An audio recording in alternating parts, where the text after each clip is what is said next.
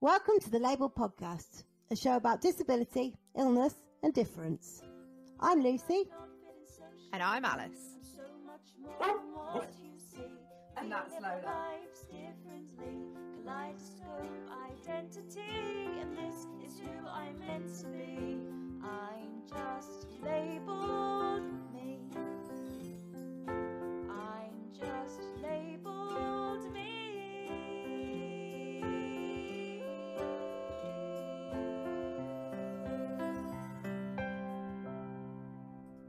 Don't forget, in this episode, I might swear, Lucy might cry, and you can check out details of the trigger warnings on our website. Hello, everybody, and welcome to a brand new episode of the Labelled Podcast. I am Lucy, and this is my co-host, Alice. Hi, everyone. Hello. I was going to say my own name, but apparently Sorry. that's not allowed. Should we do it again? No, it's fine. It's just a little bit, does she take sugar? Sorry, it's a cardinal sin. I do apologise. How are you, love? All right? No, I don't take sugar. Yeah, I'm all right. I've been doing a lot, but for once in my life, not feeling hugely stressed out about it. I don't seem to know. I think I've just reached my limit of caring, and now I just don't care anymore.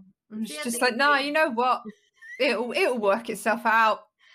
I think we've had a bit of a role reversal in our lives because I am doing a lot and I'm still stressed. So, but hey ho, well, it's fine. My birthday is soon. It's all right. Everybody, calm down. It will be fine. But yes, good. I'm glad. Right, your birthday will have been and gone by the time this comes out because we're releasing this. You are listening to me from the future. No, I will be 34. I'll be 34 when this episode comes out. 34. I mean, I know It's not that bad. No, I know, but I always think, like, age. I always think years that ended. I'm familiar with it. Yeah, years that ended in 4 or 5, they make you, because you're not like at the beginning of the decade, and you're not near the end of it. You're just like in the middle. You're like on the top before you go down.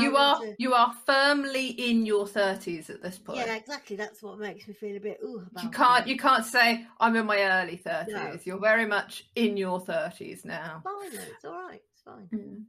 So when this episode does go out, at the minute we are recording and it is Olympics season, but when this episode goes out, it's going to be Paralympics season. So us being aside, ladies and gents, us being a disability podcast, we thought we would milk that for all it was worth.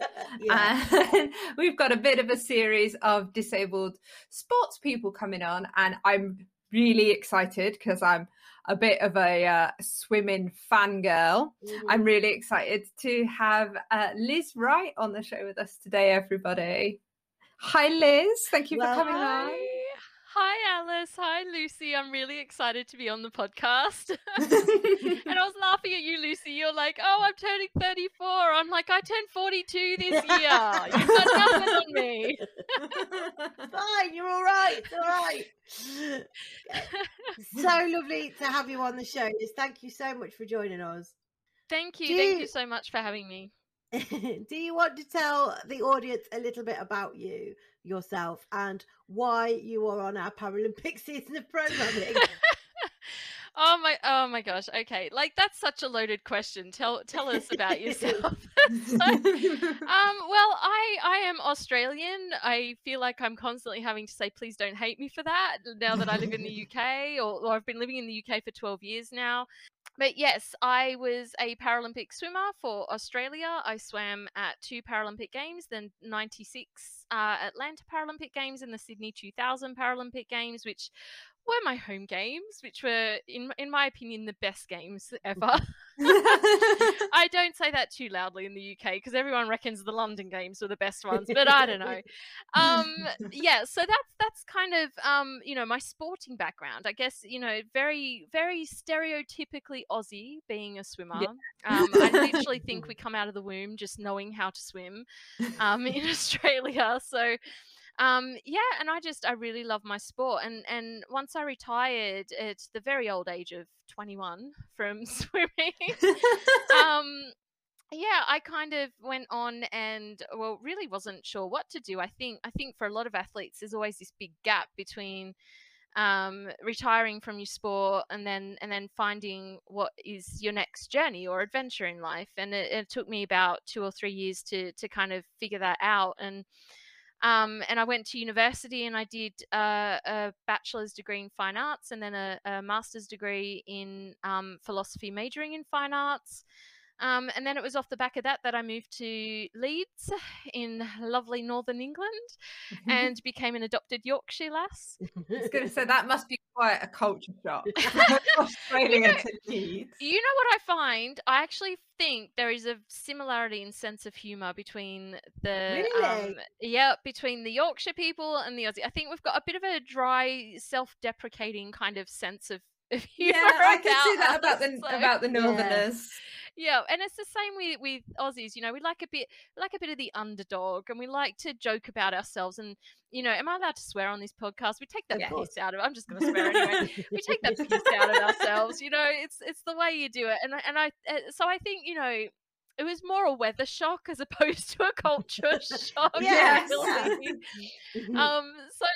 yeah, I moved to the UK originally to study, but then I got halfway through my PhD and stopped it because my supervisor was a bit crap. So I didn't want to. That's exactly what happened to me. Halfway through it, and I went, "Oh, I can't do this." There was no disability support, and my supervisor was certainly not what you would call a feminist. Oh yes. Yeah. We have spoken to so many disabled people who've said, "Oh, well, I started my PhD and then stopped because of academic ableism." Common. Yeah, it's common. Yeah. It's how dare we have dreams. How dare we that we can actually go to university and achieve something academic and intellectual, you know. So I quit my PhD and around the time it was the London 2012 games, and I used to do speaking in schools in Australia when I was swimming, and I was kind of left with like, I need to earn money somehow. So I basically started hawking myself out to schools and saying, do you want someone to come in and talk about the Paralympics? And of course, people lapped it up because it was around the 2012 games. And so I really built a career the past 10 years on speaking, basically a speaking career. And that's kind of shifted and changed and wandered. You know, I used to do a lot of speaking about the Paralympics, and then I started doing a lot more around well-being. Even started a business with some friends around running kind of positive psychology workshops in schools, and then sadly my mum passed away, and that really made me think about moving back to Australia. So my friend and I folded the business down, and then, hey, look, I'm still here like several years later.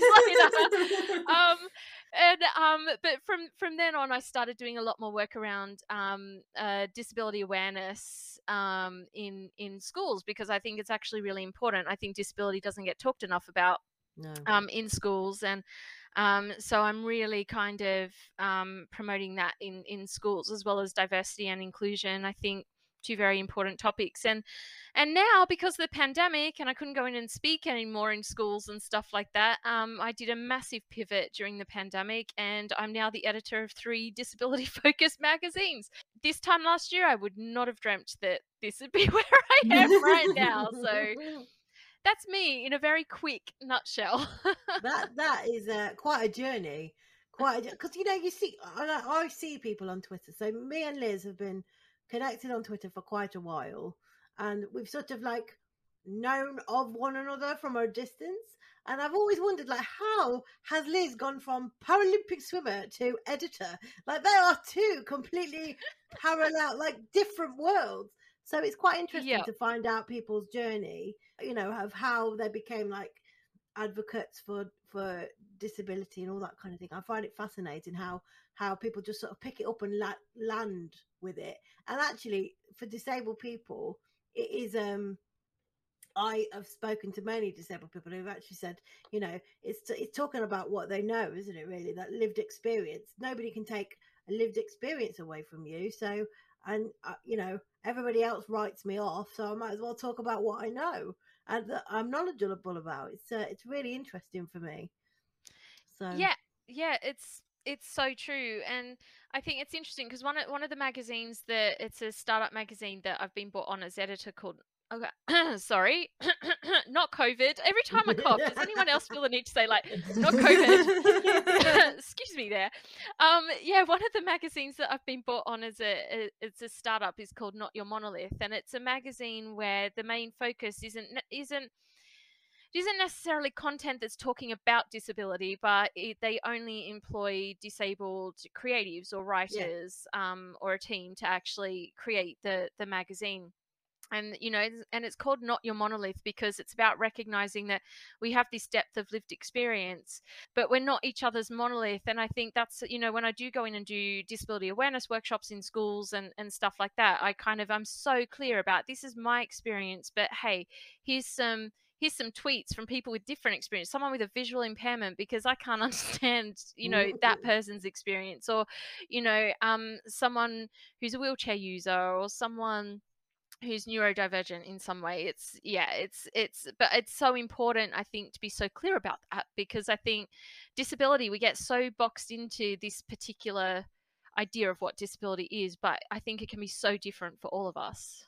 Well, and that sort of fits in perfectly with kind of our brand, and what we're trying to do is just show that there are so many different labels, but we've all got different voices, we've all got different stories. So that's very on brand, Liz. Thanks. I got the memo, right? Yeah. It's like somebody's prepped you beforehand. We haven't, ladies and gentlemen. I was going to say, we are not organised enough for that. No, it's not at all. We're called Labelled Podcast, but we actually hate labels, because the labels that society puts on us, they mean nothing. It's the labels that society puts on us are things to make society feel better, because they think they can understand it, whereas we don't like them at all, really. So I think that there's a push from society to feel like they can understand. If they put a label on us, they understand us, and that makes sense, and that's where we fit. Yeah, and it makes them more comfortable with our existence. It really does, and this is why, and I know certainly I've read posts about Disability Pride Month where people are like, it's okay to not feel pride and so on and so forth. But for me personally, the thing I really like about Disability Pride Month is that it's us taking control, or a bit more control of the label, and saying that actually we can be proud of our bodies and our minds and what they can do for us, and how it is coming back to that lived experience. These are our lives, literally. I don't want to, oh god, it sounds like the Sophie from the US, Days of Our Lives. We should start one about disability, right? Disability, Days of Our Lives. But you know what I mean? It's like we can't. I think that's the issue with labels, is that people have to understand is that we can't just then take our disability off. It's not like, it's literally not like, okay, I can take my prosthetic leg off at the end of the day, but I'm still limb different, and that's my lived experience, and that is my everyday life. And you might have these beliefs about what my abilities are or what I'm capable of, but that means nothing to my actual lived experience. No, I completely agree. Go on, Alice. I was just going to say, it's so interesting for me having Liz on the show. So there's a lot of different. As you've been talking, Liz, I keep thinking, oh, I want to say this. Oh, I want to say there's a hot. So when Alice, can I just say, play it cool. All right, mate, it's fine. Calm down.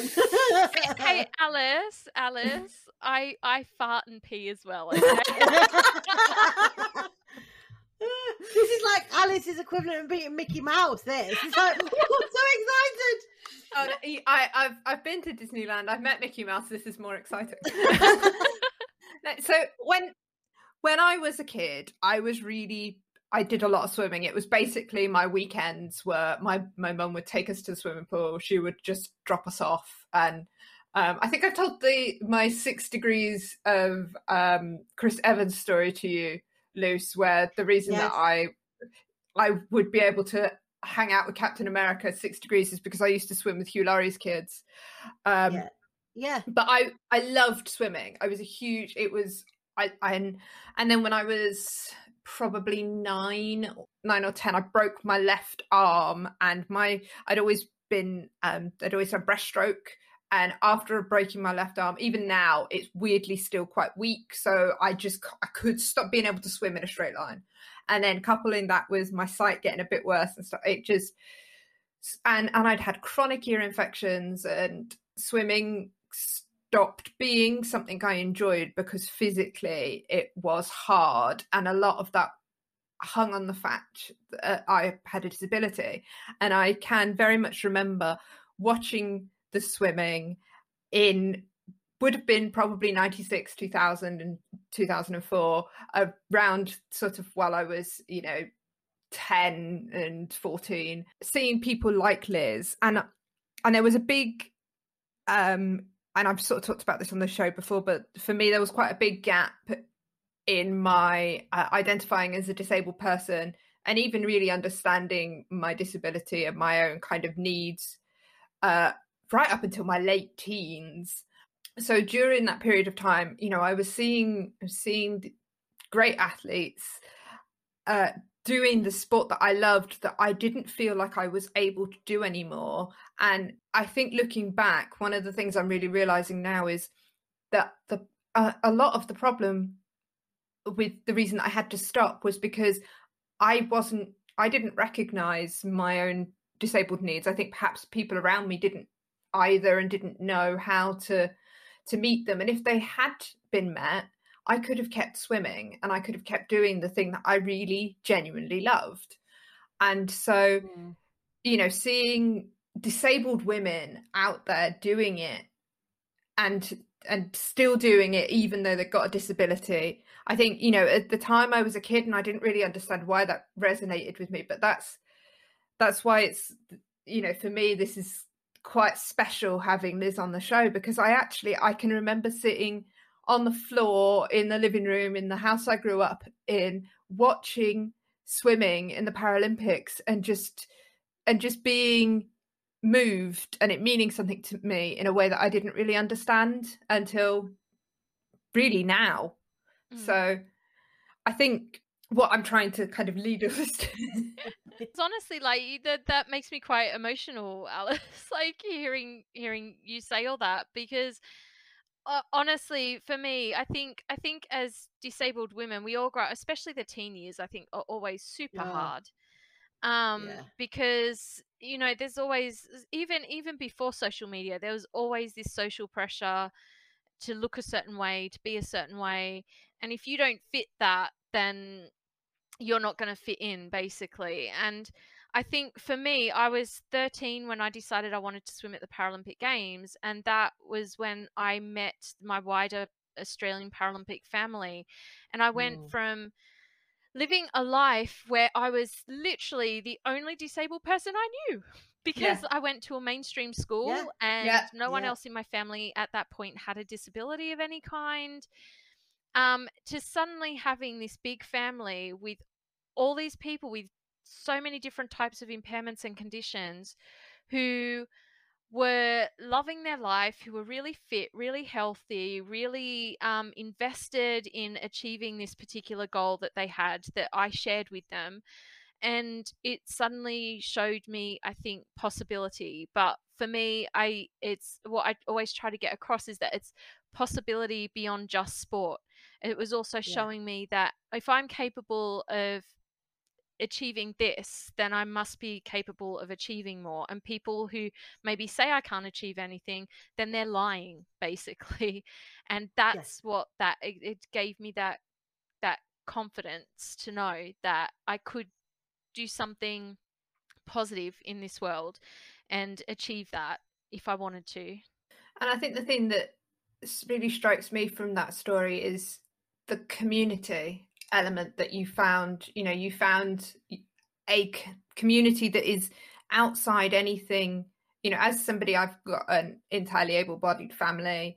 Also, I passed for non-disabled a lot. I went to a mainstream school, so that element of my disabled identity was something that I really didn't understand or even see kind of reflected in the mirror, never mind in the people around me. So that idea of a community, I think, you know, the fact that you found that in your the sporting community, I think that's the thing that's the most important thing, I would say, for anybody. Yeah, I think as well, finding a community. I mean, for me, I'm not one bit sporty at all. I wish I was. I'm just it's not. fine, Lucy. My attempt at swimming is ridiculous. The lifeguard thinks I'm drowning every time I attempt to swim, even though I'm swimming. But that's another story. But when I started school, I was 3 years old when I started at a special school. That was for children with disabilities, because way back in the 90s that was like the only option.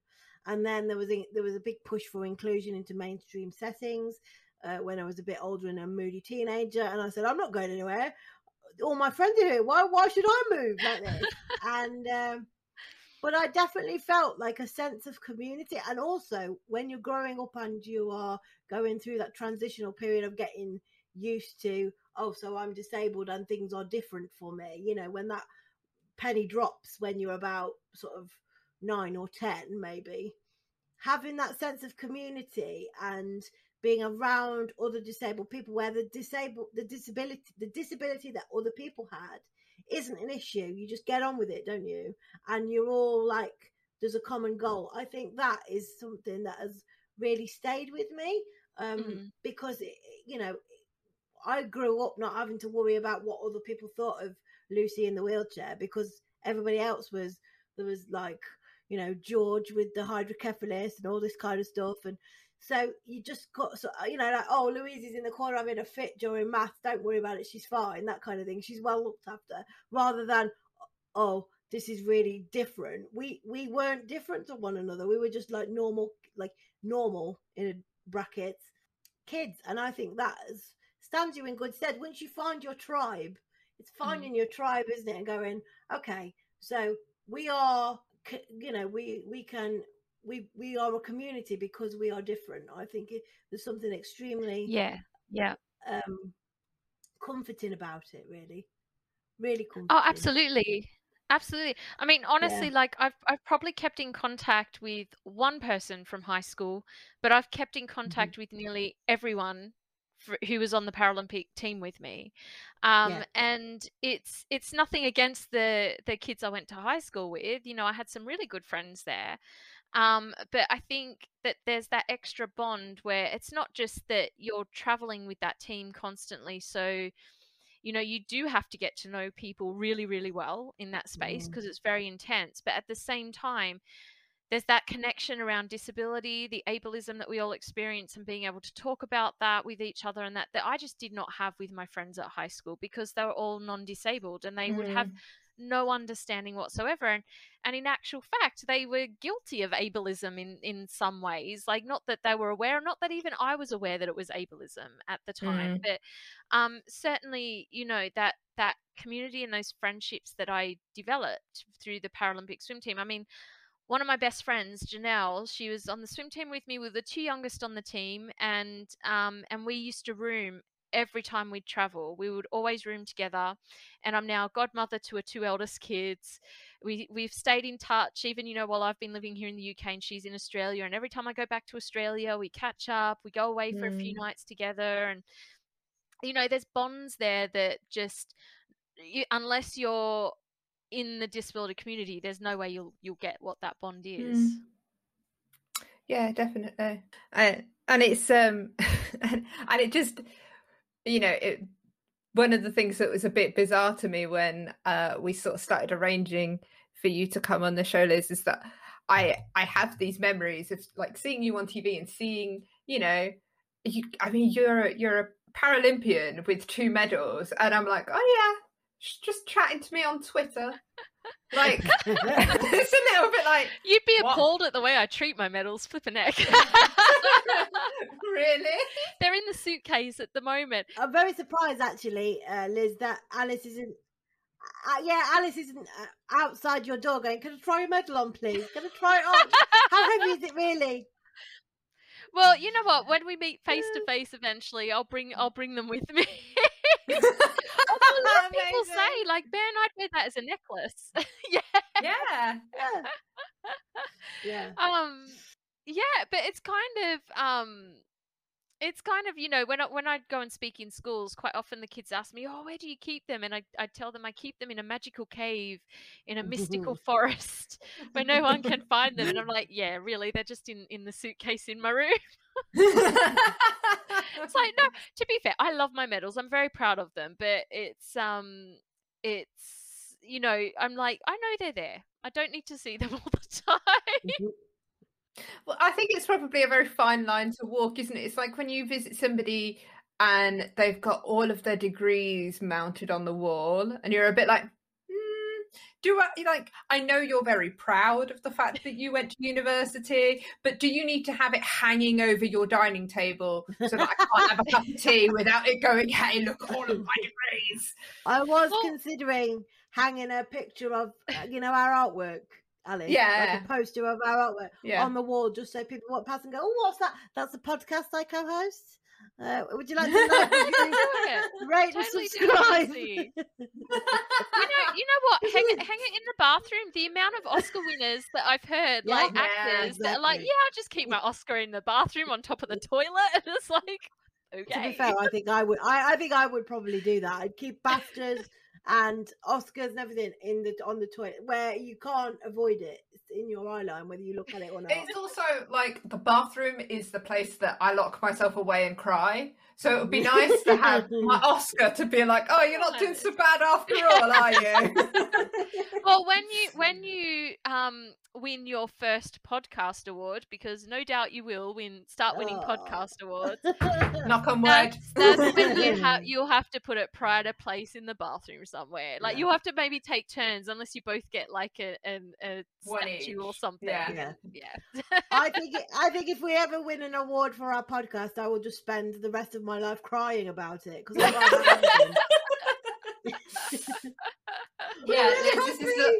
this is a bit of a rare episode, really, for me to be the one that gets emotional. It's usually Lucy. Lucy's very much the crier on the team. We hit a big milestone. We hit a big milestone for the podcast, and me and Alice have a little meeting between ourselves, and I always end up crying. I'm like, oh dear, come over all unnecessary. It's ridiculous, really. You know what? I cry at the drop of a hat. You know, watching TV shows, watching ads on TV. I'm like, wah! Yeah. Yeah, it's becoming a running joke, really. There we go. I mean, even watching the Olympics, like when Tom Daley and Matt Lee won the gold in oh my god, I was sitting there eating breakfast, watching it just go while I'm trying to eat my cereal. It was like, oh, I'm so proud of them. Do you feel like you're rooting for Team GB, or do you feel like you should be rooting for the Australian team? Oh, okay. You know what? If an Aussie's in this sport, I will always go for the Aussie. But Team GB will be like my second choice. So it's like if I'm watching it and the Aussie's winning and I'm like, yay! And then, yay, Team GB's come second! But you know what? If there's no Aussie in it, I'll definitely go Team GB all the way. And you know what? Like, because there are some Aussies in the diving, and I did watch it this morning. And but you know what? I think Tom Daley is just an absolute legend in the diving world, and something I think a bit special about him. Yeah, there is. Like, I mean, the fact he's sitting there knitting away on his Olympics cardigan to wear. I'm like, oh my god, I love you. It's like, yeah, I just think it's you know, because I know that there is an Aussie in the final for the 10-meter platform. Which we'll all know who the winner is, because as you say, people are listening from the future, so we'll know who's won it. Hopefully Tom will have won it, because I will be cheering for Tom in that. So even though there is an Aussie in it, so it's, you see, for me it's Adam Peaty. Because Adam Peaty comes from Staffordshire, and he trained in the same swimming pool where my sister learned to swim. And I would like to say that it's a prerequisite of being from Staffordshire that you're a good swimmer. But as I've just said, I swim like a drowning fish. It's quite ridiculous. You know what, Lucy? If it makes you feel any better, I can't run to save my life. I look like I'm doing a cross between a skip, a gallop, and a limp, basically. It's very Right, strange okay. looking run. So Yeah, you know what? Can't run to save my life. Is it like when Phoebe runs in Friends? Yeah. A bit like that. Like, and it's a bit of a gallop and a bit of a Well, Yeah. and I can't ride a bike, Yeah. Luce. So whereas you spend all of your life on a couple of wheels. So I used to be quite good at boccia when I was at school. Boccia. But I can't throw for toffee, so they gave me a drain pipe, half a drain pipe, to roll the ball down, which isn't very exciting, is it, really? I was like, yay! I can point a drain pipe at a target. Congratulations. Well, and boccia is at the Paralympics, Lucy. yeah, one of the things that I think's really prevalent and I think really cool that's kind of coming out of the Olympics this year is a lot of people are talking about mental health, and a lot of people are talking about the impact of that intense, I think, public gaze, as well as that, you know, the intensity of the performance and the work you have to do to get to that level of performance for the Olympics. You know, what's your sort of thoughts on all the things that are coming out and that people are saying? Is that something that resonates with you, Liz? Yeah, definitely. I think, you know, when I was swimming, it was in the 90s, and mental health just wasn't spoken about in sport. We had a team psychologist, but the psychologist was there basically just to help us with our mental preparation for racing. It was nothing to do with, you know, are you feeling anxiety, depression? Are there any other mental health issues that you might have that we need to address? How do we prepare you once you leave the sport? I mean, like I said, I had at the beginning, I had that gap between retirement and starting university. And I'll be really honest, there was about 2 or 3 years there where I literally felt so lost. I had no idea what I was meant to do. And, you know, when you're an elite athlete, a lot of the times, you know, you're focusing on your sport, and in the meantime you're making sacrifices in everyday things that everyone else is cracking on with. So, you know, by the time I retired from sport, I had friends who'd almost finished university degrees, friends who were starting to get promotions in their work already. Some people had managed to even save enough money in like 2 years. How the hell they did it, I don't know, but save enough money in 2 years to buy a house. And I'm literally just like, I feel like I'm a baby, and I'm just starting out into life after swimming. And there was just no preparation of that, or understanding of that, or support, or anything that you got. And it is starting to change more and more. I know certainly in Australia, the past few years, they've really put a focus on mental health, but I still think, you know, there were, at that point, there was a long way to go. And I think it's especially, you know, obviously, you know, we're going to bring up Simone because Simone is the one that's kind of really, I think Simone and Naomi. Oh gosh, what's Naomi's last name again? Naomi Osaka. Yeah. Osaka, that's right. That, you know, they're talking the way that they're moving forward around mental health is that their mental health comes first before anything else. And actually that is the way that it should be, because I mean, you know, when I was a swimmer, I remember being poorly. Now this is like you know, physically poorly. I had a cold, and I was actually here in Britain for the British Nationals down at Sheffield, and my coach, I remember the head coach basically saying to me, so it wasn't even my team coach, it was like the head coach, the guy in charge of all of it, and he was like, "You're swimming," and I'm like, you know, snotty, coughing, sneezing, gross. The last disgusting. thing you need is to just get wet. The last thing I want to do is get in a pool with blocked up sinuses and try and swim 100 meters front crawl. Like, who does that? But no, you're getting in the pool. Now I did. I got in the pool. Now the irony is I did actually swim a personal best time. How the hell I did that, I have no idea. You were just desperate to get out of the water again. That was absolutely it.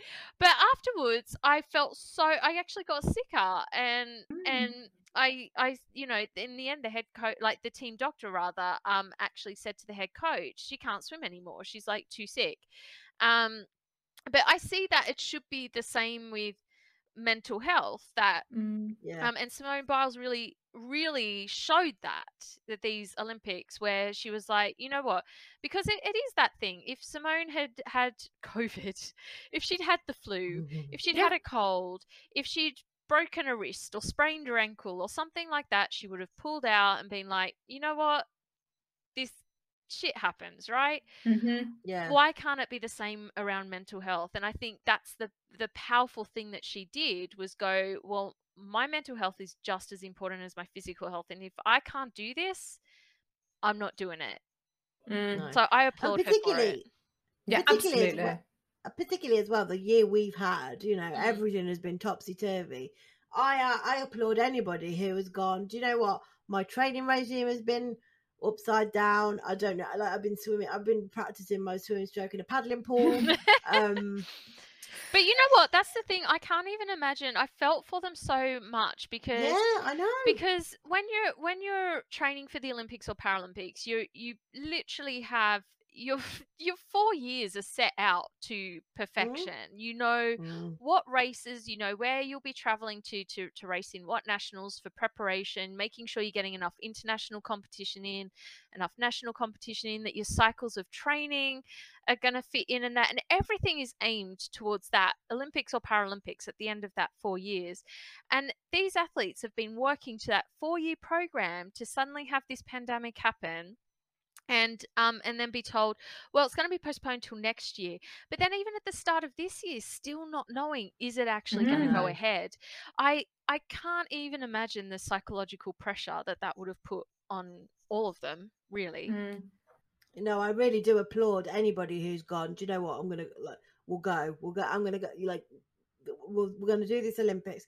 After all of that setback and uncertainty, to even be there, never mind winning a medal, you congratulate. They should get a medal for just going to Tokyo. It's true. You showed up. Congratulations. Here you go. Have a medal. It's made of tinfoil, but here you go. You know, it's not surprising, is it, really, that they've gone, do you know what, my mental health, you know, I think maybe it's the climate we find ourselves in and how important mental health has been over the last 2 years, nearly. But you know what, I really hope that in terms of sport, it's going to see a lot of change. But I think that moves beyond even just sport. I think in society in general, we've had so many changes happen because of the pandemic, and it sounds awful to say, because this pandemic has been absolutely awful and traumatic for everyone. I will honestly say, I think everyone's experienced, like, we've all experienced collective trauma around this. But it's like looking for those positives. And, you know, we certainly know that a lot more businesses now are talking about, well, how can, it's like, finally, hallelujah, how can we implement flexible working into our workplace? How can we allow for people to work from home more? How can we include mental health and well-being days in terms of our sick days, and so on and so forth? I think those discussions are getting bigger and wider and stronger, because people recognize that we're not robots, we're just human beings trying to live this life. And so whether it's in sport or work or community or activism or whatever, we need to have those strategies in place and that support in place. Absolutely. Yeah, absolutely. And I think you can even see in the, you know, the short space of time between Naomi Osaka making her sort of statement and decision to withdraw from her sport, and then Simone making the decision to withdraw from the Olympics, is the press coverage has gone from, oh my God, look at this, she's, because of her mental health, and there was a lot of, I think, public backlash, to then there's been, and maybe, you know, it's not, certainly not as come as far as it ought to have done, but it has only been 6 weeks. Yeah. We've got to give the press time to catch up. but there has, we've got to give Piers Morgan time to calm down first. But there is I think there has been a shift in people recognizing that, actually, you know what, when Simone came out and said, as you said, Liz, you know, I need, my mental health is as important as my physical health, people sort of went, well, yeah, actually. And I think that's really important. And I think, I mean, there's still, you know, some of the things that people were saying about Naomi Osaka and some of the things that were trending were really upsetting. But then the support that was trending out there for her as well was really moving, I think. Absolutely. And I think that's one of the things that hopefully, if nothing else comes out of this, individuals feel more able to hold their hands up and say, this is something I've had difficulty with. This is something that, you know, should be talked about, even if, you know, the press and businesses are slower to sort of pick up.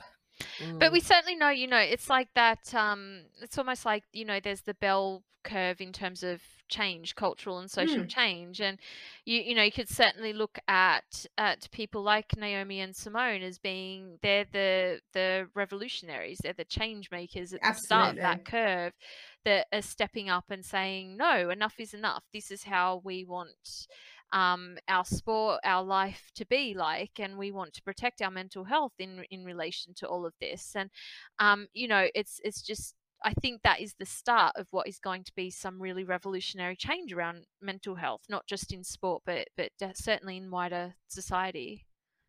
It definitely takes like a handful of people to be the one that goes, okay, this has got to stop. And I'm taking a stand. And it takes a handful of people to do it before everybody else starts to go, well, Simone did it. Yeah. Naomi did it. Yeah. You know? Absolutely. And I think, you know, I mean, you know, let's bring it back to Tom Daley. I know, you know, but him knitting, I think for me, it's like, I love that. But you know what? I wonder at a deeper level how much that was actually about his own mental health and managing, kind of his nerves and his anxiety and his, you know, just to do something that is almost meditative and repetitive and something else that he could focus on aside from his sport. I honestly, I've been really thinking that the past couple of days when we've seen him sitting there knitting. I'm honestly sitting there going like, I bet that's to do with your mental health, mate, for sure. Yeah. And it's, you know, something so that instead of sitting there and waiting and knowing that you've got all of these people watching, that's something else to focus on. I really, that really resonates with me. Yeah. I mean, it's like, I've said this many times before, Alice, you know, during the lockdown and the pandemic, not being able to go to work, having the podcast is really something that helped me because it was a distraction. On the days where I felt absolutely awful, Alice would go, do you fancy doing X, Y, Z for the podcast? And I'd get it done, and I'd throw myself into it, and it'd be a distraction. I still do it now. Yeah. But having that coping mechanism is really important. And so what if it's knitting? Knitting might not be cool. Doesn't matter, does it? I knit. So long as you enjoy it. Yeah, I knit, I embroider, I'm really crafty. Look, I grew up in a really crafty family, so it's like it was inevitable. But for me, certainly, it's like I know if I need to get off, if I've been working too much and I'm starting to feel a bit anxious about work and I've been on the laptop for too long, and it's like, okay, I'm going to just pop some music on and go and sit down with my embroidery and sit there for a couple of hours and just embroider and make something beautiful or something useful or something. I think, it is so much about that getting out of your head. And I think having some kind of hobby or something like that to focus on just, definitely really helps with that. And I'm a massive fan of meditation. I meditate all the live long day if I could, to be honest, because it's like I feel calm. It's all right. I'm going to drink some peppermint tea and everything's all right. It's fine. See, I think my biggest thing, and it brings us sort of back onto topic. My biggest thing that I always do that I find really helps with my mental health is running. I like to just get on a treadmill.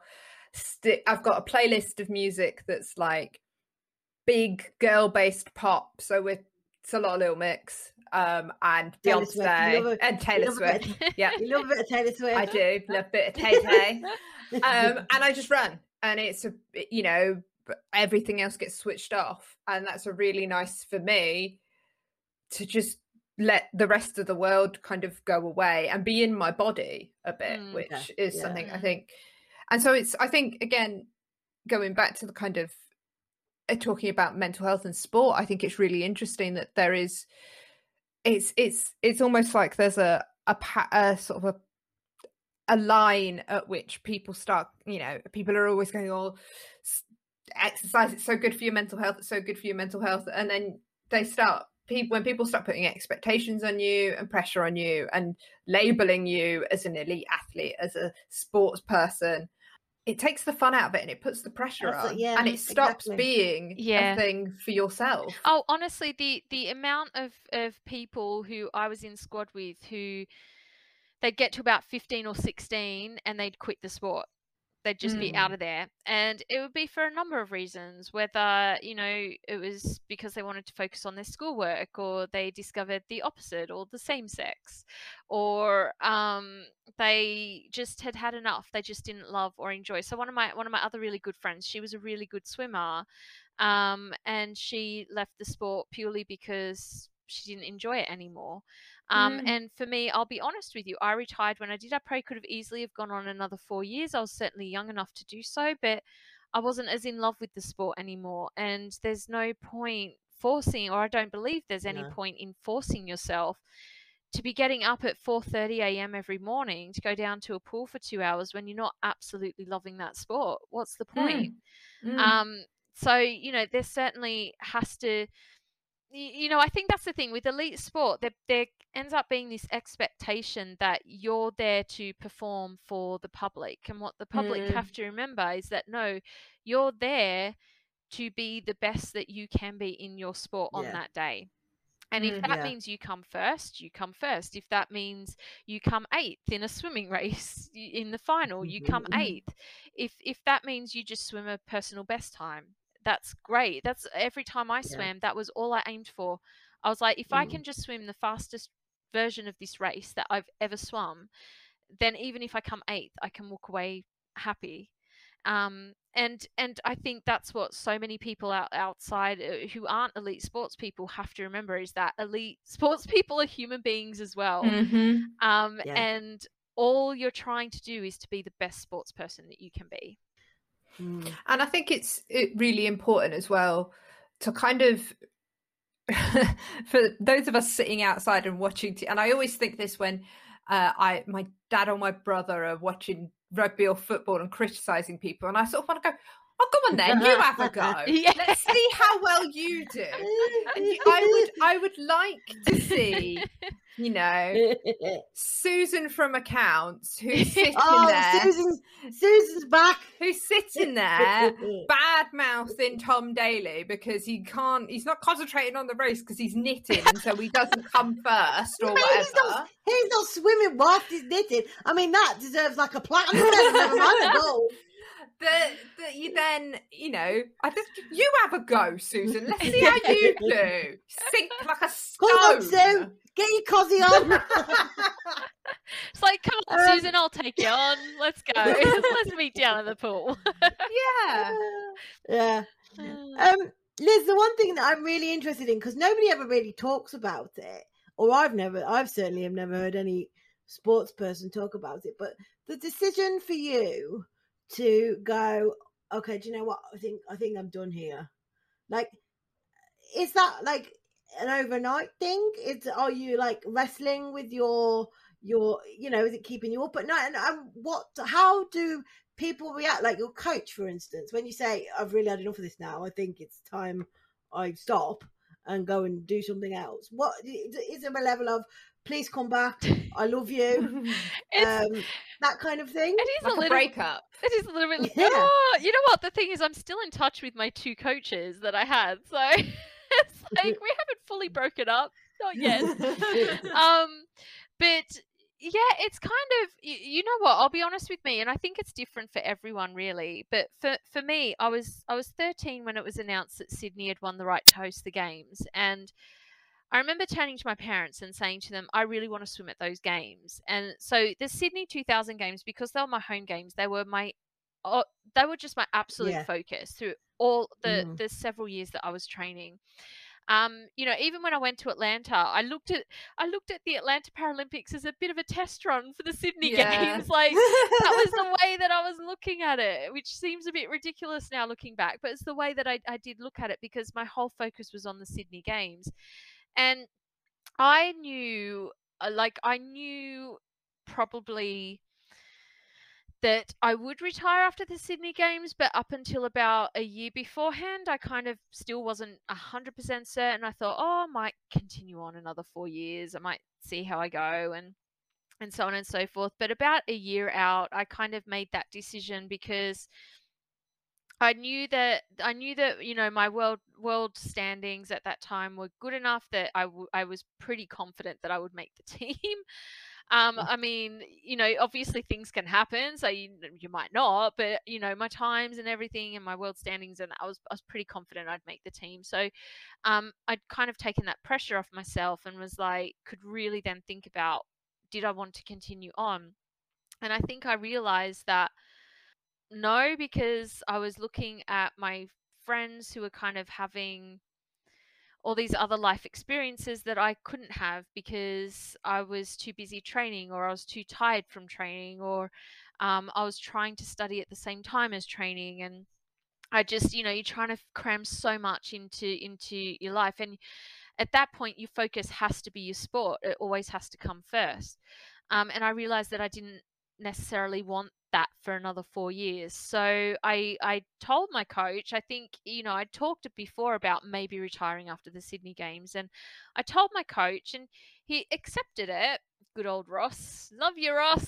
But I would be lying if I said he didn't try to talk me out of it sometimes. Certainly in the months leading up to the Sydney Games, he'd just drop it in conversation every now and then.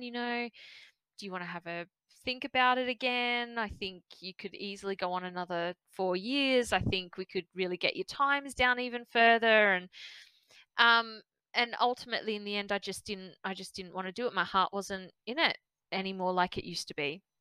And honestly, the amount of training that you do, like, your heart has to be in it. You have to want to be there 100%. And if you're not, it really is that there's no point. And I was at the Sydney Games 100%, but I knew as soon as I swam my last race, I'd be out of that pool, and like, that's it, not 100% anymore. And that's what happened. So I went out, partied after my last race, got drunk. Don't blame me. Go piggybacked my friend's boyfriend back to the athletes' village. She was in a wheelchair, and my legs were sore, so that's why Joe gave me a piggyback. It's all good. There's nothing dodgy about it. No, it's always fascinating me, like because when they say, "Oh yeah, I'm deciding, I've retired" or whatever. I always think to myself, I wonder what that conversation behind closed door, like, please don't go. You're the best. Yeah, I mean, you're the best sports person I've ever trained. Please don't leave me. Oh, well, my coach Ross certainly always told me I was the best swimmer he ever coached. So I don't know whether he was just trying to butter me up all the time. But certainly, those conversations do happen. I remember there was an official, Anne. Oh God, I'll never forget Anne. I had such a love-hate relationship with her. But she was trying to talk me out of it. I did have people seriously trying to talk me out of it. But you want to hear the funny statistic about the Sydney Games? After the Sydney Paralympic Games, 3/4 of the Australian Paralympic swim team retired. It was basically everyone was just holding on for these home games, and then we were like, we're out of here. I'm knackered. Stop it. It's enough now. You can get new people to torture from now on. Yeah. No, it's it always, that sort of stuff always fascinates me. Do you still swim, Liz?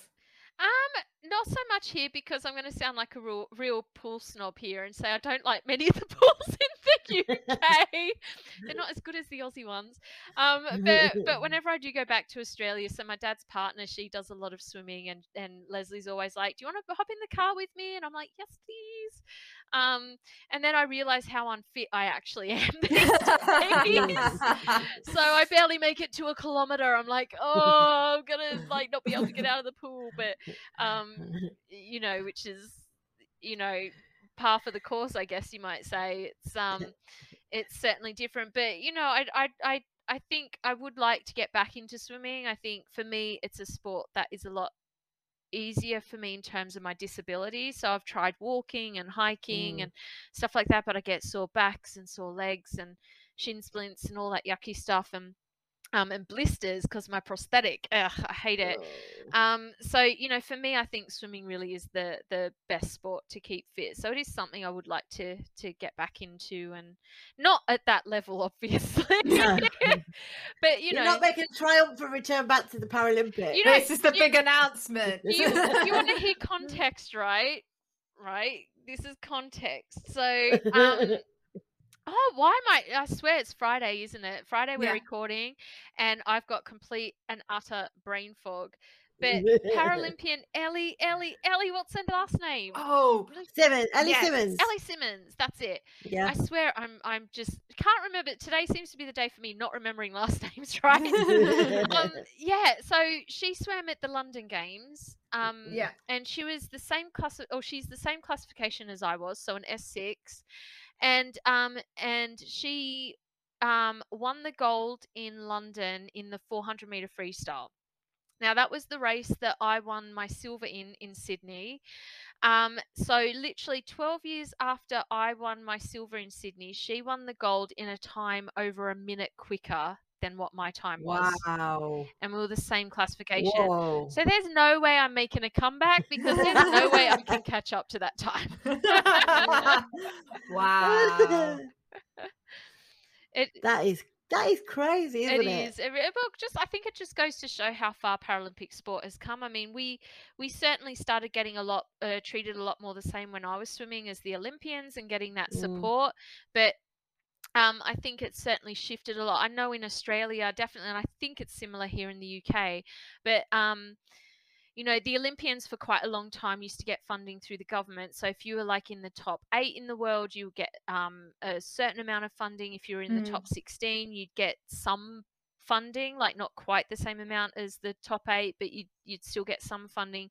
And Paralympians didn't. But now the Paralympians do in Australia. And I believe it's the same here in the UK now. And that funding obviously really helps because it means if you do have to work, you might then be able to just work part-time because you're getting that funding and support, which, you know, I certainly didn't have at all. And I was just really fortunate that, and I do recognize my privilege and in this, that I had parents who were able to afford to support me while I was training and to pay for my training and stuff like that.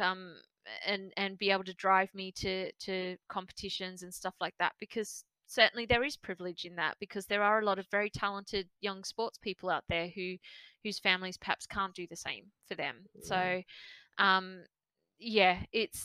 think there's been a huge shift in the support that Paralympians get, and I think we really start to see that in the times and how fast some of the Paralympians are going. I mean, I absolutely blow kids' minds when I tell them that it's predicted that not long to go, probably in a few years, let's say 5 to 10 years, Paralympic runners with the amazing technology going into prosthetic legs will be faster than non-disabled runners. And you should see the kids go like, what? And I'm like, yeah, they're going to be faster than Usain Bolt. Yeah, exactly. Yeah, eat my dust. Like, yeah, exactly. It's like, we disabled people kick ass. Thank you very much. Exactly. We're going to see little kids like, oh, Mum, I'm just going to saw my leg off because then I'll run faster. It's true. Just below the knee. Just the knee. I like just stop at the knee. Yeah. It's true. It's so true. I love that. I always think though that I always like at this point of the Paralympics, at this point of the Olympic season. So just as the Olympics are finishing, and we're getting quite good at the Olympics. So I think at the moment, when we're recording this, I think we're 4th in the medal table. I think. Oh, I might check that because I know Australia's up around there too. Oh, so it's like competition time. When I heard yesterday we were 6th, but that was yesterday. A lot changes. But you get to this point of the Olympics, and I'm like, right, stand aside now, peasants. Thanks for testing like the pool and the track and that for us, but we're ready to step in now. Yeah, just watch. just watch this. Like, if I was a Paralympian, I would definitely wear a crown and be wanted to carry around by like hunky, burly men that can just lift my chair, so I don't have to carry that. You'd be going, sorry, Tom who? Tom Daly who? Who's that? Who's that again? Yeah. No, and if I would have gone, what? Yeah. Excuse me, I'm from Staffordshire as well. I know that if I won a medal, I would be insufferable. Oh yeah, absolutely. She still talks about when she worked at the BBC 10 years ago. True story. I'm supposed to be proud of that, Lucy, honestly. Yeah. Well, that was one of the things in our very very first, or possibly our second episode. Lucy talks about when she worked at the BBC, and Lucy has a bit of a bee in her bonnet about words like inspiration. And when we first met, she also has a tendency to go, people go on about Paralympians. I'm not an inspiration. I'm not a Paralympian. I'm just doing what I what I want to do. And I can remember saying to her, Luce, do you know how impressive it is working at the BBC? It's like you're sitting there going, oh, everybody goes on like I've done something amazing, like I'm some kind of Paralympian, and I'm so inspirational. It's like all I did was work for the BBC, and I'm like, Luce, it's the BBC. Lucy, own it. It's very hard to see myself as an inspiring individual when all I did most of the time at the BBC I spent fighting with the photocopier and calling people from IT going, can somebody come and sort this out because I've made it worse. Oh no. Somebody will be with you in an hour and a half or 2 hours. You know what though, Lucy, you just gotta leave that bit out. You just I work at the BBC. You should serve me, get down on your hands and knees and kiss my feet. Well, I'm sure that there are elements of being a Paralympian that is the Paralympic equivalent of standing by the photocopier going, why won't you work? But then you also go around going, two medals actually, bronze and a silver, Paralympian actually. My neck feels really heavy because I carry medals all the time. Yeah. Well, to have the glamorous, you've got to have the unglamorous stuff as well, right? Absolutely. No, it's I always say, I'm not a Paralympian, because I think as well there is a tendency for non-disabled people there is either you're a drain on the society and you don't do anything with your life, or you are a Paralympian. And if you're somewhere in the middle, like I contribute to society, but I'm not a Paralympian, why am I not, why? You know what I absolutely hate is when, because I know this has happened to quite a few probably a lot of disabled people, to be honest, but they get told by non-disabled people, why don't you go and do the Paralympics? Yeah. And my answer to those people is always this. I'm like, if you're a non-disabled person, why don't you go and try out for the Olympics? Yeah. I'm like, does every non-disabled person want to be an Olympian? No. Does every disabled person want to be a Paralympian? No. No. Yeah, exactly. It's I was once coerced by one of my PE teachers at school because he thought I would be good at sport. Spoiler alert, I'm not. Not a spoiler alert. Lucy, you've made that very clear. I mean, I do resemble like a small sack of potatoes, to be honest. I'm not at all fit and trim and anything like that. But yeah, and I'm just like, you'd be really good at this sport. We went to the Alexandra Stadium to do it's like track and field stuff, and I came last in my wheelchair race, but I still got a medal because I was the only person in my age category. So I don't know how that really works. And then I ate too many Jaffa cakes, made myself sick, and went home. I had to go home early because I got really bad sunburn on my shoulders. Bye, everybody. That's a very Lucy story. And my friend, who was actually quite a really good runner, he was just looking at me, shaking his head as if to say, I can't believe, look at the state of you. You're covered in Jaffa cake. What's wrong with you? Well, to be fair, Jaffa cakes are damn delicious, right? Yeah, they are. Yeah.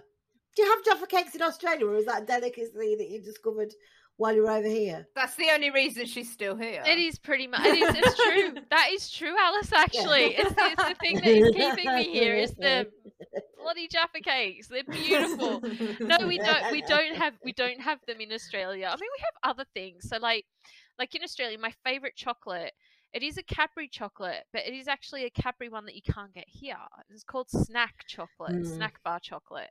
And it's like all different flavors. It's got that, like you got pineapple flavor in there and orange flavor. Like it's probably full of absolute sugar and shit, right? But it's so tasty. Oh my God, I love it.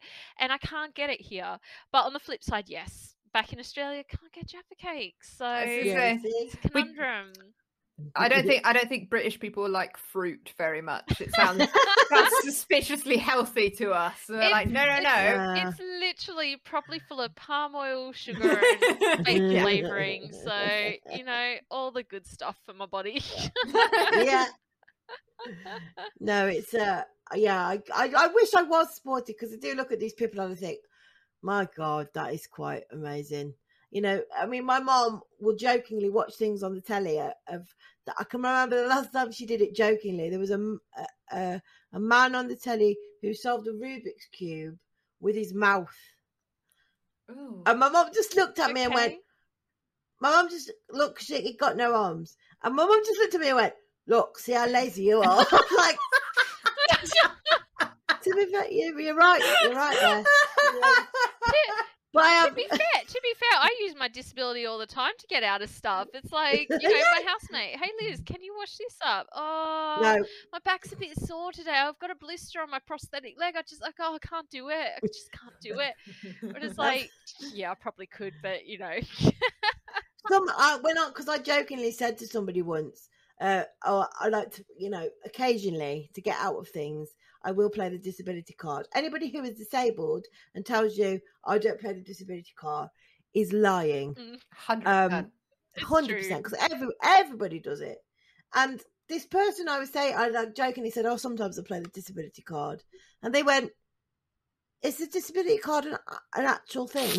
And I went, we keep it in our back pocket. I just whip it out, when I'm in restaurants. I need my disability discount, thanks. I wish we had that. That would be amazing. You get a discount for however much, like if you're missing some leg, that's how much discount you get off. Yeah, that's true. I'm missing half my right arm and half my right leg. I deserve a 50% discount. Thanks. Absolutely. Exactly. But no, this person actually went, is that like a proper thing? I was like, no, it's not like a ration book. It's like, I'm collecting disabilities, don't you know? Collecting disability points. Disability bingo. Yeah. That's a good name for a podcast, that Alice. Disability bingo. There was, I have, it's 100% my, I'm stealing it from another organisation. We should probably cut all of this out because I want to do it at some point in the future. But there was like a benefit or something in the States, and a disability advocacy charity was like, this is going to be 90 minutes of, it was like one of those telethons that they have, and it was going to be 90 minutes of people going, oh, how sad is it for these disabled people? They've got this terrible life. And so they had like an online bingo for whenever somebody said something that was... I did hear about this. Yeah. Yes. I was like, yes, that sounds brilliant and hilarious. But you'd also you'd turn it into some kind of drinking game. Yeah. That would be great. But you see, it's like things like Children in Need. So over here, Liz, you probably know about Children in Need. I do, unfortunately. When I was a kid, we were taught to, you should support children in need because it's helping children like you, and being aware of other people's differences, which is fair enough. But now as an adult, you kind of go, oh, this is a bit icky. I have real mixed feelings about Children in Need, because Children in Need funded some of the first mental health services that I made use of, and that's the thing that is the work they do for people in economic strife and families. That is a big deal for me. But as you say, as a disabled adult, I'm also a bit like, can I pick which parts of children in need I donate to, and you don't fund this bit, you only fund the bits that I like? Or make it even better, why don't they get some disabled adults on the creative team and the production team who can actually maybe make it not icky? So you're still raising the money, but you're doing it in a really non-patronizing, non-icky way. That's a simple fix as far as I'm concerned. I mean, releasing a song in Age of Children in Need, which is a rework of Coldplay's Fix You, is just like, whoa, hang on. I don't need fixing, mate. Seriously. No. And you know, when I worked for the BBC for a while, for about 3 weeks actually, I was put on Children in Need, like their appeal desk, because they were running short of people, and I was in charge of handing out the Pudsey Bear suits in the Birmingham area. It's not all glamour, is it, Alice? You see what I mean? Did you know that Pudsey Bear actually has a code of conduct? What? That he has to. I can 100% believe that, because some weirdo was wearing a Pudsey Bear suit and he got his cock out. Just took a very unsavoury turn. But there's a thing. He can't take his head off. He can't be left unattended. He can't scratch his arse in public. And I was like, this is a so I use that as like that is the peak pub quiz knowledge. That's stored away inside my brain. But and you know, you'd ring up the charities that they fund, and they'd be so grateful for the money. So in that respect, like Alice says, you know, you have to applaud them. But I think it just comes back to that representation, doesn't it? It's and this is why I say, you know, it's so important to have disabled people on, like, in the production team and stuff like that, because, or in the creative, like, you know, generating the ideas. What are we doing for children in need? Do we even necessarily need that name? Can we change it to something else? Can we make sure that we're kind of like, or just being really careful around that representation that we're actually showing? And I mean, you know, to be fair, I see it, you know, even with like Stand Up to Cancer and stuff like that. I mean, I think there's certain ways of doing things which can be problematic, but they don't have to be. There's always alternatives that you can do, but I think society at large is so stuck in this general idea of how we should talk about disability or illness, and it kind of really is not reflective at all of the actual reality of it. I think so much of it is that people see the disability and they think that is the be all and end all of our lives. That's it. That's all we ever want to talk about. All we ever want to, you know, that's the only thing you're ever allowed to ask us is about what happened to you then. And not the fact that, you know, what are your hobbies? You know, what's your favourite drink in the pub? Like, what can I get you to drink? What's your favourite food? That kind of. Nobody's interested in the minutiae. Like, where did you get that nice dress from? It's like everything must be about disability, and therefore, because it's such a big part of your life, it must be the only thing you want to talk about, and it's not. And I think that again is part of the problem. And it just sorry, Liz, go on. No, go on, Alice. I was just going to say, it just continues to kind of segregate people and label people as different.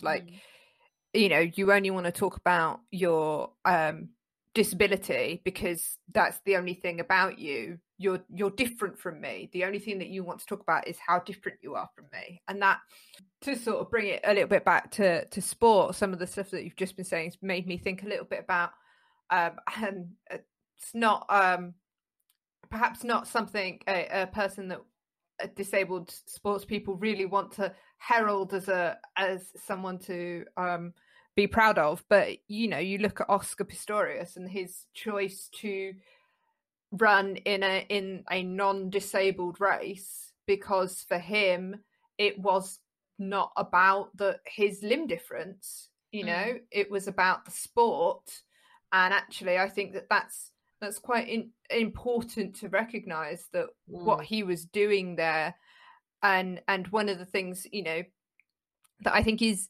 similarly to the children in need thing is the slightly difficult kind of the taking the kind of the good and the bad element of it with, you know, the Paralympics, as amazing as they are and as amazing as the contestants are, it is separating these people because they are different.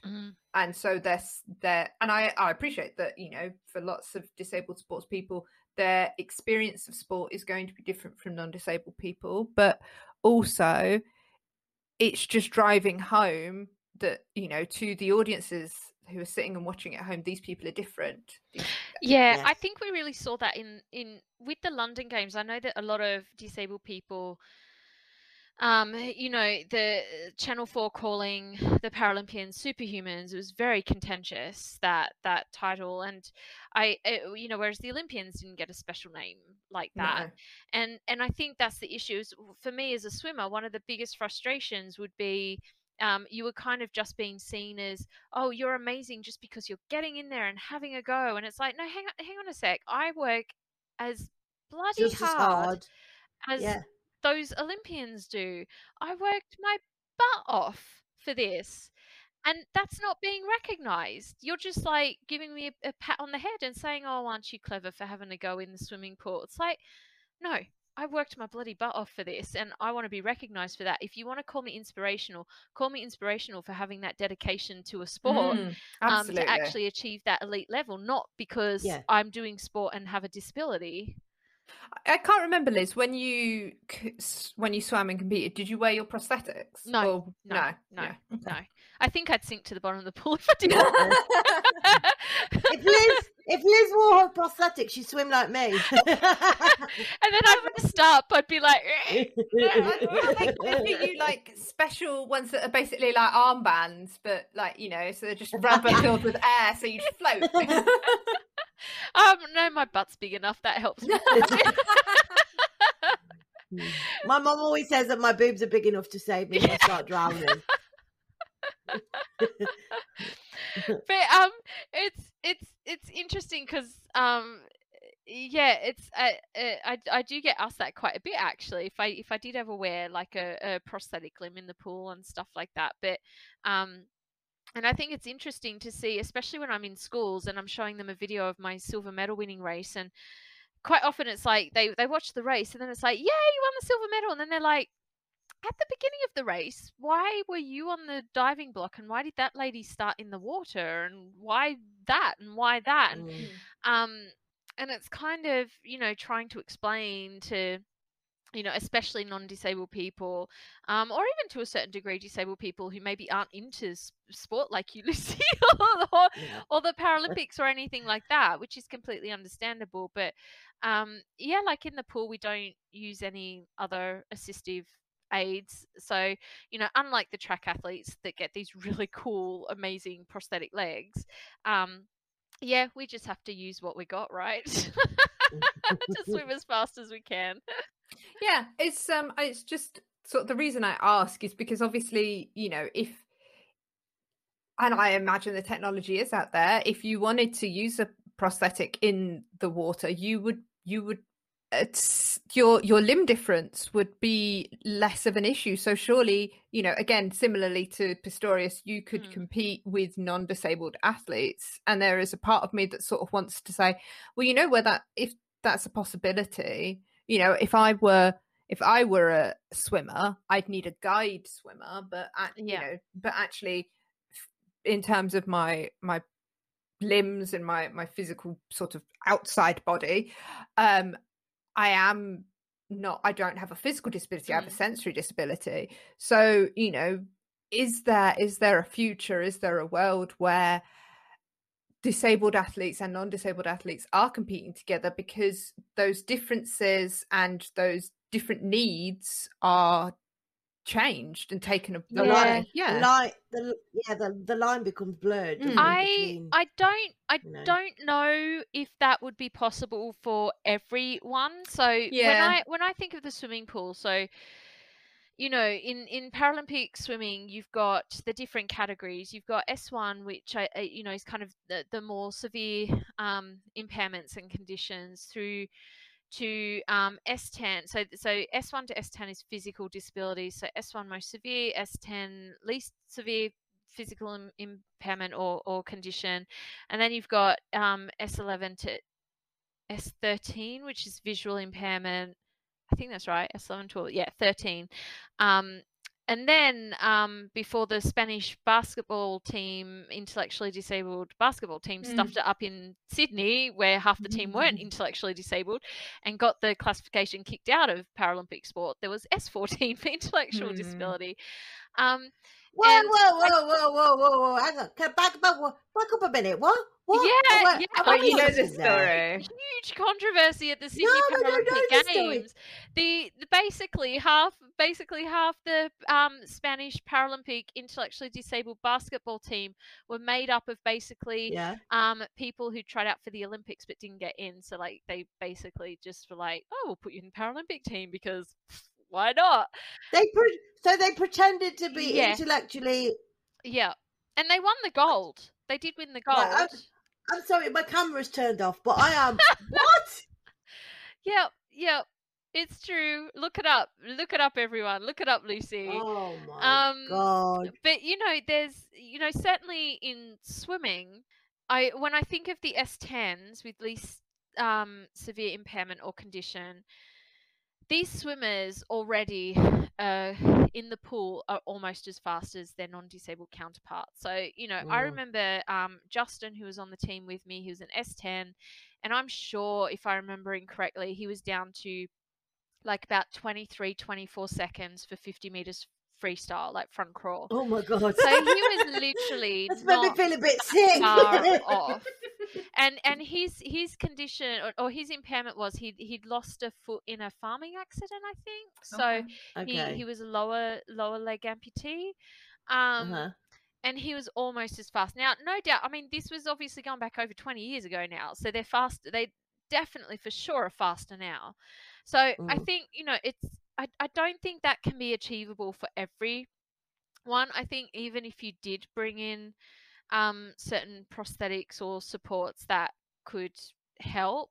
So I don't think you're ever going to have a world necessarily where we can completely mix people. I don't think in terms of fairness. I mean, we know already that there's issues around classification in the Paralympics already, and certain examples of unfairness coming out.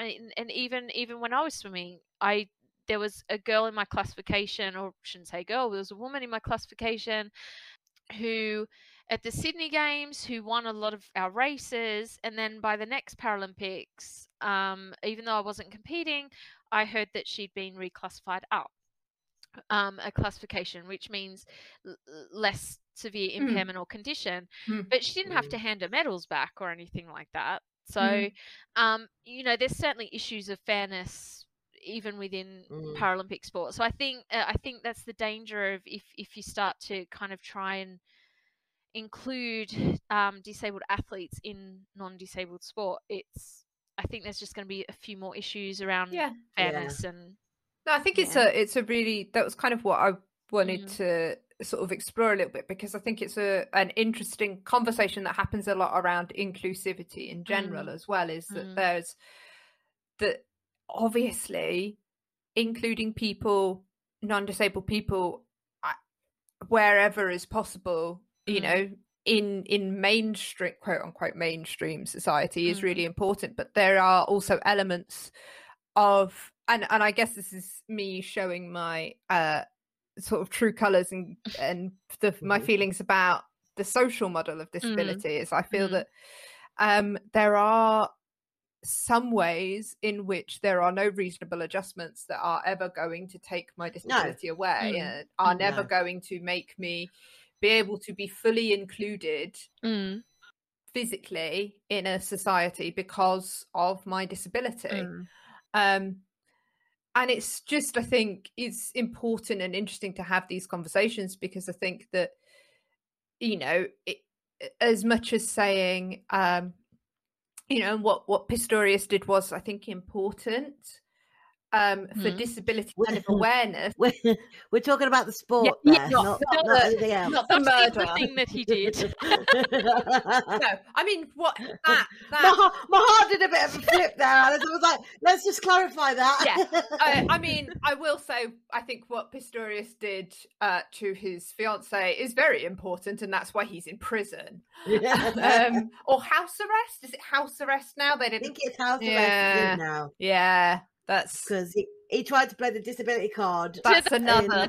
That's when you shouldn't get away with playing the disability card. No, I was going to say that. I think that's another episode in of itself. But yeah, I think it's just it's a very interesting topic. I think there's a lot of different facets to it, because I think it's really important to try and promote inclusivity and representation of disabled people in the mainstream. But I think it's also really important to recognize that there's an element of, when you talk about fairness, actually the unfair element of it is making sure that those disabled people have their needs met, and that they're supported and given the extra support that they may need that a non-disabled athlete wouldn't. Absolutely. And I totally agree. I think that has to play out across society as well. It's why, when I was saying earlier that looking for some of the positives that come out of a pandemic, such as that we're in, and around flexible working, being able to work from home more, and having those supports that perhaps is actually more enabling and empowering of disabled people to do work, or in the case of the Paralympics, do sport. I think for me that the main aim with Paralympics should really be about getting that equality of recognition with the Olympics, so that you have the same levels of Paralympians getting sponsorship from big brand companies, that they're being seen on the TV as much as the Olympians, that they're being recognized for the hard work around their sport, not defined by their disability, or that they're overcoming, like I'm saying this in quotation marks because I hate the word overcoming. They're not overcoming their disability to play the sport. They are just sports people who are working their butts off to be the best sports person that they can. And same as the Olympians, and just having that equality of recognition, I think is important. I think I'd like to see the Tokyo, the swimming games, and you have your divers, and you have your 400 meters and stuff like that, and then you, instead of having that separate, this is the Paralympic Games, wouldn't it be nice to just have, and now we're going to have the Paralympic 400 meters, and because there is something, I mean, it's kind of cool that we're like, hey, look, this is our game, but also stand aside, bitches. But also, there's going to be a change in audience and stuff like that for people who are choosing to not watch the Paralympic Games because they don't need to see disabled people doing stuff. And I think there's a lot of different options to explore there, and yet we're still stuck on being called superhumans. I am bracing myself for the next 2-3 weeks of, you should try that. You should. Like, I know. And you just think, can you just leave me to eat this Ben and Jerry's on my own? Because I can smash this in under an hour. I was going to say, that's how Paralympic win the Paralympic gold in Ben and Jerry's ice cream eating. So sure. And also, I am the world champion at musical chairs. Never lost a game ever. So Liz, that's great. So can we ask you, what does the future have in store for you, Liz, and with your magazines and your editing work? Because it's really interesting to learn about that, and I think our listeners will be really interested too. Yeah, I'm very passionate about disability representation. I always have been, actually. When I did my fine art degrees in uni in my 20s, I really focused on exploring the visual representation of disability, kind of really tapping into that authentic lived experience, which I think is so important. And like I said, I'm editing 3 disability focused magazines. So one is called Disability Review Magazine, which is my first experience in editing a magazine in my entire life. When they rang me up and said, we want you to edit our magazine, and I'm like, I've never done any editing at all before. Yes, I'm a writer. I've done some writing before, but I've certainly not edited. No, we want you. So I was like, who am I to say no? But I'm always up for a challenge, and so I did say yes. And what I discovered is that I'm actually quite good at editing magazines, and I actually really, really enjoy that process of connecting with disabled writers, disabled creatives, and really curating and cultivating something powerful for disabled people, to really feel seen and reflected in the magazines that I'm producing and editing. And so Disability Review magazine was the first, and when I started doing that, I had actually started a publication on Medium called Conscious Being, and I decided that I was that good at editing, right, that I just actually turned Conscious Being into an actual magazine. So I started working on that earlier this year, and we launched our first issue in June. June. And we're making, I know, oh God, this year's gone so quick already, right? It's just overwhelming. but yeah, and in the meantime, while that was happening, I was asked to come on board with the startup magazine, Not Your Monolith. And they're all, I see them all as very different magazines, but all important in their own right. I feel like Disability Review magazine is very much kind of your stereotypical kind of like lifestyle mag with, like, coming back to using that word, but inspirational stories, informative pieces, advertorials, things like that, where maybe from the disability industry you might be having people like, get this chairlift, it's amazing, or get this this adaptation in your car will make you drive even better, kind of thing. Like that's very much DRM, and I love the magazine and I love the team behind it,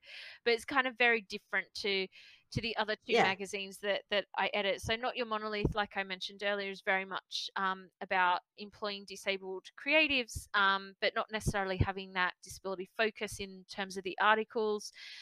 Whereas Conscious Being, which is the one that I created, it's very much by and for disabled women and non-binary folk. So really want to just, for me with Conscious Being, it's so much about that authentic voice and story and getting that representation out there, and really talking about issues that we all have, and not the whole, like, what non-disabled think of as disability issues. So, not necessarily medical all the time or anything like that. But, just the day-to-day life crap that we all have to put up with sometimes, or that we experience, or the successes that we have, or for example, in issue 2, which comes out in September, I did an interview with Indigenous Indonesian disabled women who are doing amazing work around climate change in the global south, and now there are voices that are very, very rarely heard, but I think they deserve to be heard. I think they need to be heard.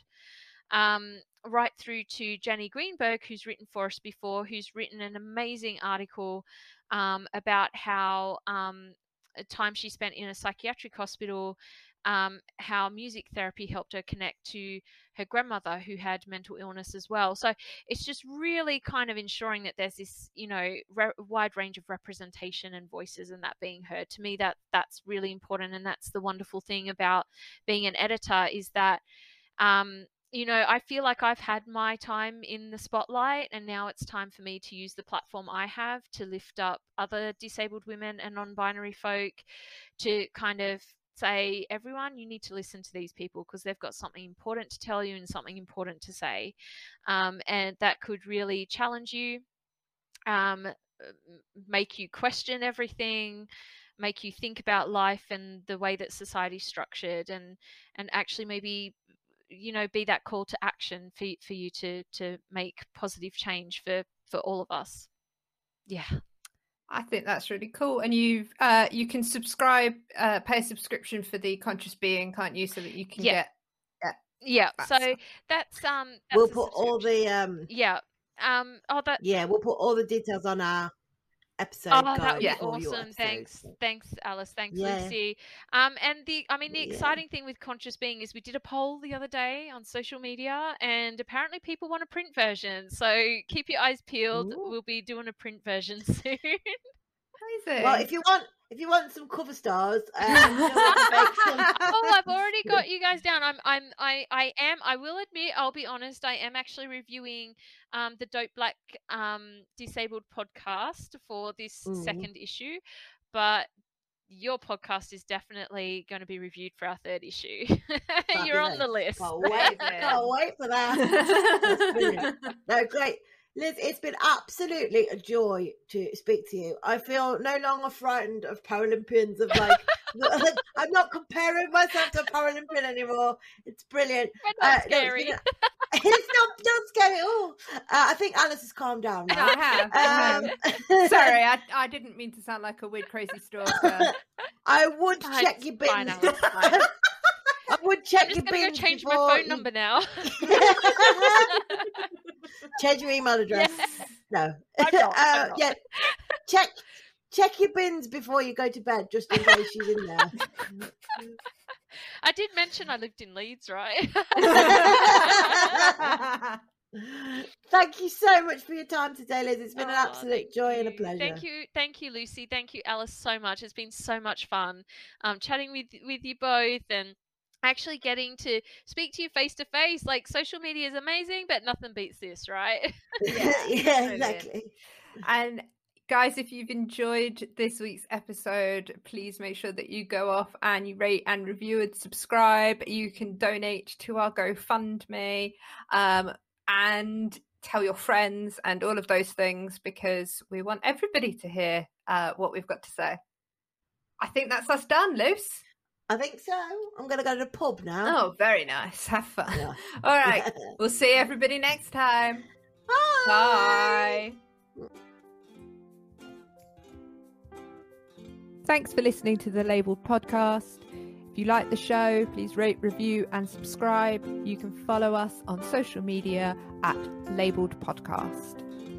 Thanks go to our editor, Adam Hall, our music composer, Maisie Crunden, and our graphic designer, Sarah Coley. We'll see you next time.